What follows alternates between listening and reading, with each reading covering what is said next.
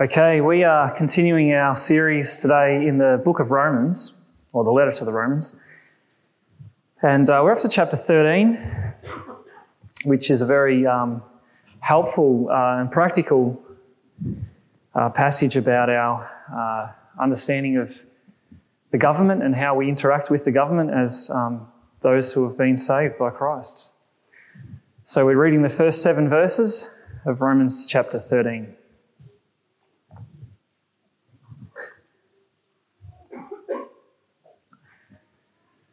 Hear the word of God. Let every person be subject to the governing authorities, for there is no authority except from God, and those that exist have been instituted by God. Therefore, whoever resists the authorities resists what God has appointed, and those who resist will incur judgment. For rulers are not a terror to good conduct, but to bad. Would you have no fear of the one who is in authority? Then do what is good, and you will receive his approval. For he is God's servant for your good. But if you do wrong, be afraid, for he does not bear the sword in vain. For he is the servant of God, an avenger who carries out God's wrath on the wrongdoer. Therefore, one must be in subjection, not only to avoid God's wrath, but also for the sake of conscience. For because of this, you also pay taxes, for the authorities are ministers of God, attending to this very thing. Pay to all what is owed to them, taxes to whom taxes are owed, revenue to whom revenue is owed, respect to whom respect is owed, honour to whom honour is owed. Amen. Well, let's pray. Heavenly Father, we know that you call us to be transformed by the renewal of our minds. And so we pray, Father, that as we listen to this part of your word, that you would do that for us, Lord, that how we think about the world and the government and our place in society. We pray, Father, that you would reshape our minds so that we think according to your will. But we also pray that you would reshape our hearts, Lord, that we would have the desire to live according to your will, so that our lives might be for your glory and that we might be a light in this dark world. And we pray it in Jesus' name. Amen. So Romans, as I've been reminding you, I think nearly every week, it's all about the gospel of God. That's the theme that Paul stated right at the start, the gospel of God. And what is the gospel? The gospel is that we're saved by the work of Jesus, not by our own works. And ever since chapter 12, Paul has then been showing us how the gospel works out in our lives, how it reshapes every aspect of us so that we live as people who have been saved by Jesus in the world. As we offer our bodies as living sacrifices to God. And last time we were in Romans, we looked at how the gospel shapes the way we interact with each other in the church, but also how we interact with others outside the church, particularly those who are against the church. Well, today we're continuing that theme, but this time we're looking at how does the gospel reshape our relationship to the government and to society at large, or governing authorities, actually. Sorry. Now, for Paul's original readers, this was a huge issue because it's most likely that Paul wrote this letter in 57 AD, which was 4 years into the reign of the Roman emperor named Nero. And I'm sure many of you have heard about Nero before, not the sort of emperor you'd want in power as when you're a Christian, because it meant that the Christians under the Roman government were facing increased hostility. Okay, 4 years into Nero's reign, it wasn't as bad as it was going to become. And we know from history that it became very, very bad. But you could imagine the sort of conversations that the Roman Christians would have been having in their church over morning tea, about the government. It's most likely that they were quite fearful. And so you could imagine the conversations, the distress in their voices as they talked about what it's like to have Nero as your king. And they weren't in a democracy. They couldn't do anything to vote Nero out. And so what did the gospel have to offer them in the way that they related to their government? Now, obviously, we're in a much different context today. We don't have a dictator. Well, maybe some people might think that, but we don't have a dictator ruling over Australia. We're in a very different form of government. And yet, what we'll see in this passage is that the implications of what Paul wrote in that first century, they do directly apply to us, because although we have a different form of government, we still have the fact of government. We still live under governing authorities. And therefore, this passage will help us to think about how to relate to those governing authorities. And in particular, because this is in Romans, it will show us how the gospel shapes the way we interact with governing authorities. And when I say governing authorities, I'm talking about all aspects of government in this land. So everything from,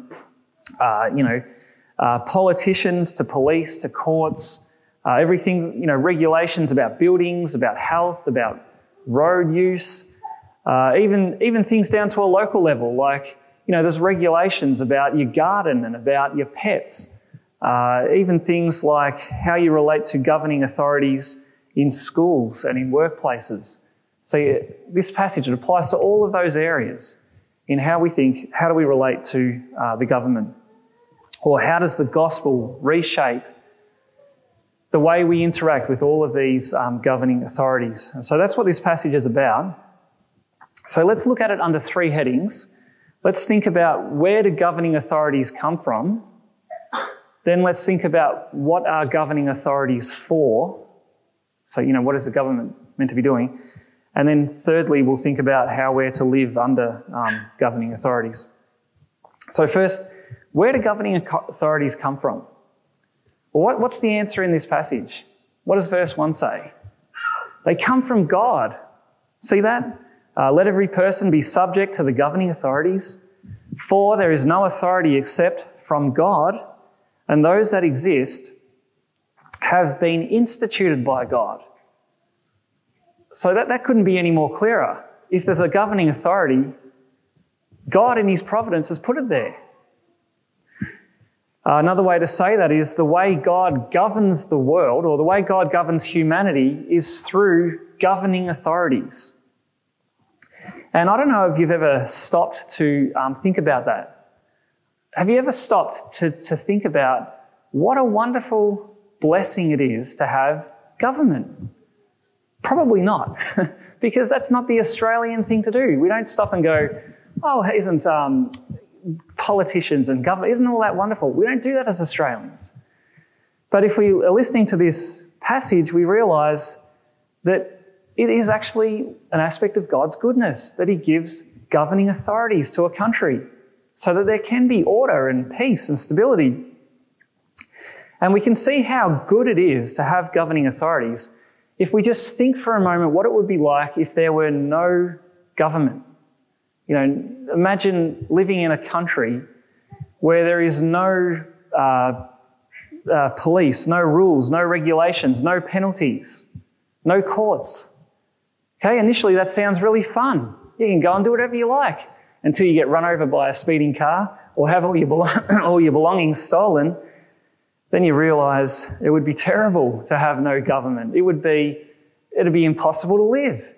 It'd be anarchy. Everyone just doing whatever they like, total chaos. And sadly, some places in the world are actually like that. Some countries, there is no government. There's no stability as a result. And the only people that are happy living there are the ones with the biggest weapons. Everyone else is just living in fear, hiding. And I doubt that there's many of us here, I'm not sure if there's any of us here who have ever lived in a place like that, where every day you're just fighting for survival. Instead, we live in a country where we have peace, where we have order, we have stability. And that is a wonderful blessing from God. We should be so grateful for the government that we have. And we should be grateful to God because He is the one who has instituted them. Now, that doesn't mean we have to agree with everything that our government stands for, but it is just recognising that the fact of government is a gift of God. Do you know that's something that Jesus acknowledged? Even Jesus himself, even when he was on trial by the Roman government, and he said to the very governor who would order his execution, he said to Pilate, "You would have no authority over me unless it had been given you from above." See? Governing authorities comes from God. And even if it's not that great, it's always better than having no governing authorities. Now, if governing authorities have been instituted by God, then how do we live under them? Well, part of our obedience to God is, as verse 1 says, to submit or to be subject to these authorities. And that's true not just with the government, but with all authorities that God puts in place. Okay, God puts all kinds of authorities in place in our lives. It's not because those in authority are the more important or more valuable, and those who are under authority are less valuable. It's just the way God has ordered society to work. To have order in society, there are those in authority and those in submission. It's the way God has ordered it. And in the context of Romans, when we hear a command to submit to the authorities that God puts in place, that's actually one of the changes that the gospel brings to our lives. The gospel is that we used to be living in rebellion against God, the ultimate authority. And yet through the work of Christ, we are brought into a right relationship with God, where we are now willingly submitting to the Lord. And therefore we submit to all of the authorities that He puts in place over us. And we all have authorities over us, every single one of us. We all have to submit in more than one area of our lives. And therefore to follow Jesus is to live a life of submission, even as He submitted Himself to His Father in His earthly life. And we actually can't follow Christ unless we are willing to submit to the authorities that God places over us. If you look at verse 2, you'll notice it says, "Whoever resists the authorities resists what God has appointed, and those who resist will incur judgment." And so God puts authorities in place. Our job is to submit to them. Now, that raises a whole heap of questions, such as, what if the authorities are evil? What if the authorities are oppressive? What if the authorities, let's just imagine that our government decides to introduce all of these laws that make it almost impossible to live as a Christian? What if the government one day bans Bibles or bans going to church? Are we to submit, as the passage says? Is that what this passage is saying? Is it saying that submission is absolute? That if there's an authority, you must absolutely submit in all times? Well, obviously not. But before we think about any exception to this rule of submission, the first thing we need to do, we need to start where this passage starts. Where does this passage start? It starts by recognising that God puts authorities in place, that our underlying attitude must be one of a willingness to submit. And only when we have that in place, only then can we make wise decisions about what to do in exceptional circumstances, or what the exceptions actually are. So what are the exceptions then? What are the qualifications to this submission? Well, the main one that's hinted at here is that all authorities that God puts in place, they must operate within the sphere that he gives them. The authorities must not usurp God's authority. And you can see that it's hinted at in this statement in verse 1 again, that there is no authority except from God. And so that means if there's an authority telling you to do something that means you would have to disobey God, then what do you do as a response? You don't submit to that authority. Okay, it doesn't matter where that authority is, if it's in the home or if it's in the church or in the state. If an authority is telling you to do something that would go against God's commands, then your role is to not submit to that authority in that situation. Because submission to God's authority always trumps submission to every other authority. And that's a principle that we see right through the Bible. That's why I got Matt to read from Exodus chapter 1, where, remember the Hebrew midwives, they were commanded by Pharaoh, who was the government, and he said to the Hebrew midwives that you kill every baby born to the Hebrew women. And so, you can imagine them there. Now they're under this tension. Do I submit to the government or do I do what's right and protect life? And they chose what was right. They did the right thing. They didn't submit to the government in that situation. Another example would be in Daniel 3, where you've got Shadrach, Meshach and Abednego. They're told that they have to bow down and worship this big statue of the king. And what do? They respectfully disobey. They say to the king, we can't do that. We're not going to do that. And so they got thrown into a fire. God looked after them, but there's consequences to this. In Daniel chapter 7, Daniel himself was faced with a similar situation. The government said, no more prayer unless you're praying to the god of the Babylonians. And so what did Daniel do? He went up, just continued as normal, praying to the Lord. And he was thrown into the lion's den. Again, God looked after him. But again, we see there's consequences to this. In Acts chapter 5, verse 29, Peter and John, they're told by the rulers that you are not allowed to preach the gospel. Okay, they banned the preaching of the gospel. And Peter and John said to them, we must obey God rather than men. And so we can see, when you look through the Bible, we see that the government's authority, it comes from God, but it's not absolute. Okay, God's authority is always higher. God's authority always trumps every other authority. And therefore, if the state commands us to do something that God forbids, or if the state forbids something that God commands, then our duty is actually civil disobedience. And at this stage in Australia, there are some very limited cases where you might have to do that. And maybe that will become more common in the future. But if that's the case, we actually have to be prepared to deal with the consequences. Okay, civil disobedience is not something that you rush into thinking, yeah, we get to do this, this great stand and stuff. No, you've got to think about it. There are consequences to this. And we need to be prepared to deal with it, to have those consequences, because obeying God always comes first. But for the most part, we live in a time where that is not something we have to daily grapple with. And therefore, we should be very grateful for that.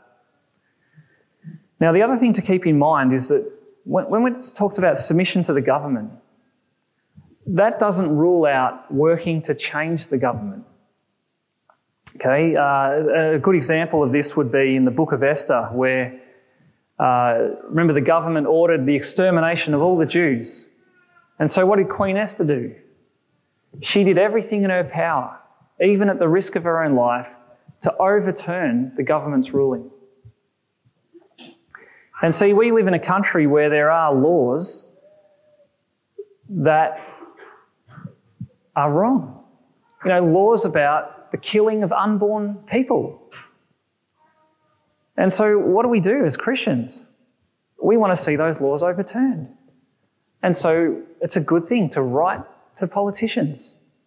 It's a good thing to take our place in lawful protests.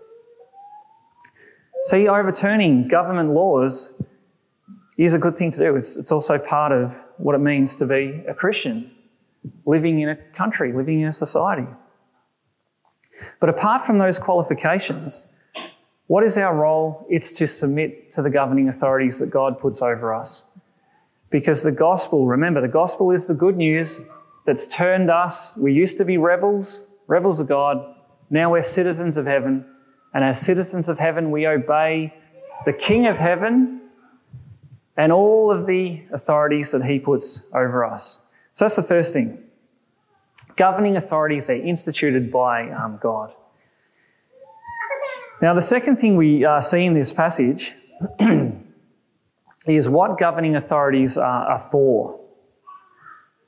What are they for? Well, look at verses 3 to 5. And in these verses, you'll notice that Paul makes the case that the role of the government is to be servants of God who serve the citizens of the state. And you'll notice in verse 4, twice Paul calls those in government servants of God. And what's interesting about that is that it's the very same word that he uses to talk about servants in the church. It's actually the word for a deacon. And it comes out even more down in verse 6 where Paul calls the authorities ministers of God. And the word Paul uses for ministers of God, it's the same word that he uses to describe himself as a minister of the gospel later on in this letter. And so you can see that, God in his providence, he puts these government people in place, and those who serve in the government are actually serving God, whether they realise that or not, whether they like that or not. They're actually serving God. And not only that, but they're also serving us as members of society. And we can see in these verses that the government has two roles in society, a primary role and a secondary role. Now, the primary role is in verse 4, and that is the role of the government is to maintain order in society by punishing wrongdoing. So look at verse 4. It says that the government, halfway through verse 4, he is a servant of God, an avenger who carries out God's wrath on the wrongdoer. So here's the original avengers, not the ones in the movie. Carries out God's wrath on the wrongdoer. Now, when we hear all this language, it actually reminds us of the passage we looked at 2 weeks ago. Because 2 weeks ago, we looked at that passage on how we should act when someone mistreats us. We're not to go out and seek revenge. Rather, we're to leave that to God. Chapter 12, verse 19, if you look back at that, it says, "Beloved, never avenge yourself, but leave it to the wrath of God, for it's written, 'Vengeance is mine, I will repay, says the Lord.'" And we know that verse is talking about how one day God has a day set called Judgment Day. And on that day, all of the wrongs that have been done will be put right. God will repay all evil with judgment. But then when we get to chapter 13, we realise that until that day happens, God carries out his judgment in a temporal way through the governing authorities.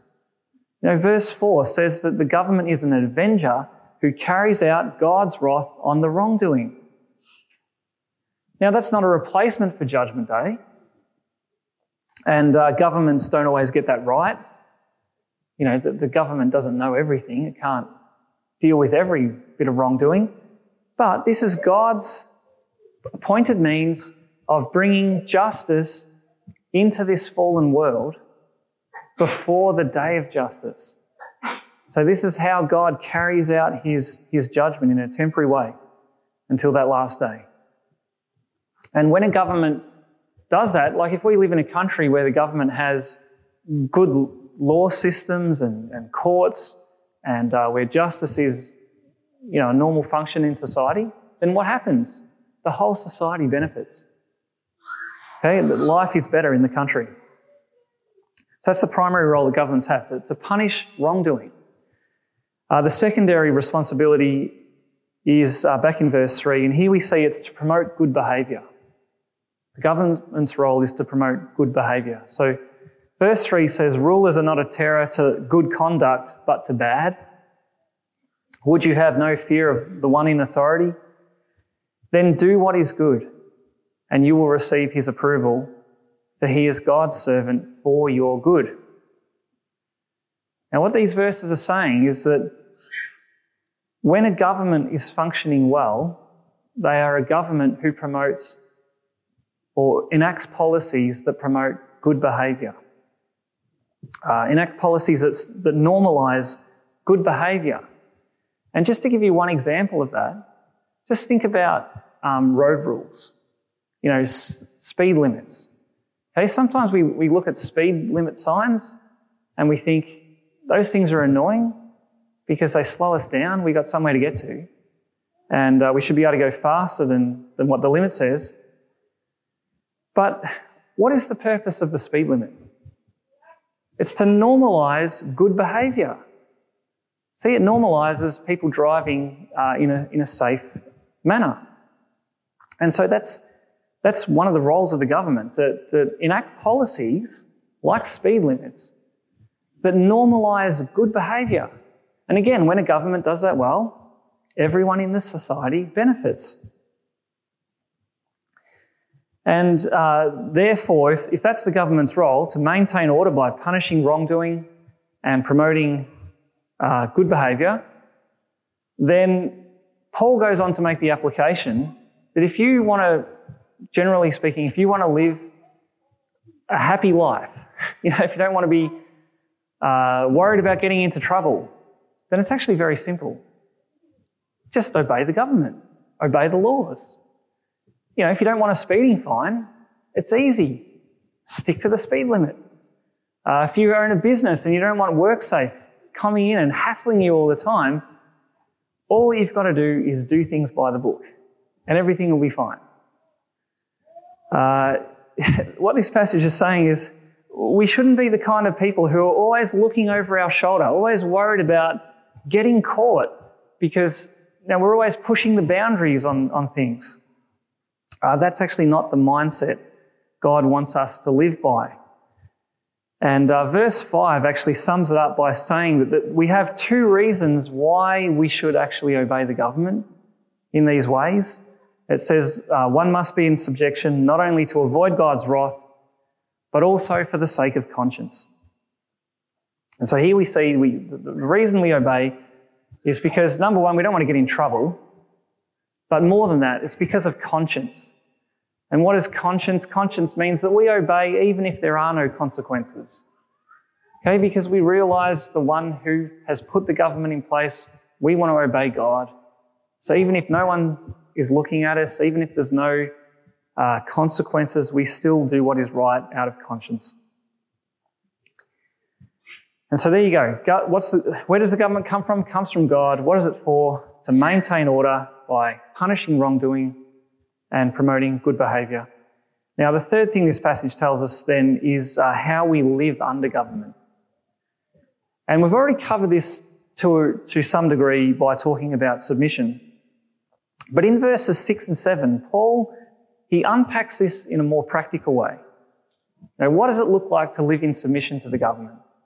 Well, listen to verse 6 and 7. It says, because of this you also pay taxes, for the authorities are ministers of God, attending to this very thing. Pay to all what is owed them, taxes to whom taxes are owed, revenue to whom revenue is owed, respect to whom respect is owed, honour to whom honour is owed. Now notice how Paul puts all of this into the category of what is owed. And when you think about all the things that government provides in a society, when you think about everything that it takes to keep a society ordered and functioning, you realise that there's a lot going on, a lot of stuff that we all benefit from. And all of the things that it takes to keep society functioning costs a lot of money, which means paying taxes is part of living in a country. It's not something to moan about. It's just a reality. It's how things work. It's how we get to enjoy living in a place where, we have many good things like smooth roads and hospitals and places where you can go and get educated and law enforcement. The fact that we know that there's somewhere you can turn to when something goes wrong. Okay, that's all provided by the government. It's all good. But it all costs money. And therefore, to be a member of society, we need to pay taxes, which means that paying taxes is a good thing. We don't moan about it. We just do it. But maybe the biggest challenge for us from these verses is actually the attitude that is owed. Because what's the attitude? Notice respect and honour. And when you hear that, you realise that our Australian outlook really is on a head-on collision with the Christian outlook. Because in Australia, it's almost a virtue to run down those idiots in Parliament. Can be the way we talk about them, and especially when it's not our preferred party who are calling the shots. We can say all these kind of things about them. But what does this say? It says we owe respect to whom respect is owed and honour to whom honour is owed. Now, sometimes we can think that we should only respect someone if they have all the same views as us, if they have all the same values as us. But Paul doesn't put that qualification on this verse. And it's not because he was writing to Christians who lived under a government that was perfect. Far from it. They lived under a government that was far more immoral and far more hostile to Christians than what we have today. And so the attitude that says, I'm not going to respect a political party if they don't agree with the things I agree with, that's actually not a biblical attitude. Now, that's not saying we can't say, this and that's wrong. Doesn't mean we can't point out the things that the government are getting wrong. But when we do that, we're to do that with respect and honour, recognising that these are servants of God, okay, ministers of God. That's what the passage says. And so we're to talk about them with that in mind, with the respect and honour that is owed to them, that we owe to them. 1 Timothy 2, verses 1 to 2, adds that we ought to pray for them. Okay, and I don't know about you, but it's very hard to pray for someone who you're constantly running down or think you're a total joke. So this is actually very helpful to us as well because, sometimes when we talk about the government, it just sounds like we've just got an axe to grind. Or, the big angry rants against the government. Who does that convince? No one but ourselves. Okay, but if we take hold of what this passage is saying and realise God has put these authorities in place, our role is to submit and to pay what we owe, including respect and honour, then if we embrace all that actually enables us to speak into political issues in a helpful way. Not in an angry rant, not in a whole heap of criticism, but in helpful ways. And so this is a helpful passage for us to apply. But what we see here, the most important thing is to realise that submitting to governing authorities is actually a mark of someone who has been brought back into a right relationship with God. Because like I've been saying all the way through, the gospel is that we were once rebels, okay, rebelling against God, and yet he sent his own son into the world who went to the cross to pay for all of our rebellion so that we can be reconciled to God. And as a result, we now are members of a kingdom that endures forever. And because of that, because we've been saved by Christ in that way, then the fruit of that will be willing submission to God. And that heart attitude to God, to his authority, that then shapes the way we relate to every other authority that God puts over us. And so that means that as Christians, we should actually be the best citizens in society. We should be those who obey from the heart, not just out of fear of a fine, but we obey because we obey God. We should not be known for rebellion. We should not be associated with political ideologies that are all about rebellion. That has no place in a Christian life. Nor are we those who just do whatever the government says no matter what. Right? Because our ultimate allegiance is not to the government, it's to Christ himself. And so for some of you, maybe the main application from this passage is to actually have a higher opinion of the government, to realise that they are servants of God for your good. Okay, maybe one of the main applications is for the first time you're going to go home and thank God for the government that he's given us and the order and stability that we have. But for others, maybe the main application will be to lower your opinion of the government, to realise that the government is not the saviour. The government are not going to fix every problem in the world or in this country. No political party can bring the kingdom of God to earth. Only Jesus can do that. And so Christians are those who neither despise the government nor worship the government, but those who are of conscientious submission to the government. And that's the bottom line. Because we submit to Christ, and therefore we submit to every legitimate authority that he puts over us. Well, may God enable us to do that to his glory. Amen. Let's pray. Heavenly Father, we are so thankful that you have put governing authorities over us, because we know, Lord, that without them, that things would be anarchy. And we thank you, Lord, that we live in a country that has a long history of stable government. And we thank you, Father, that we have so many good things that we enjoy in this land ultimately because of your goodness and your providence. And so, Lord, may we be those who are deeply grateful to live in this country and deeply respectful to those that you have put over us.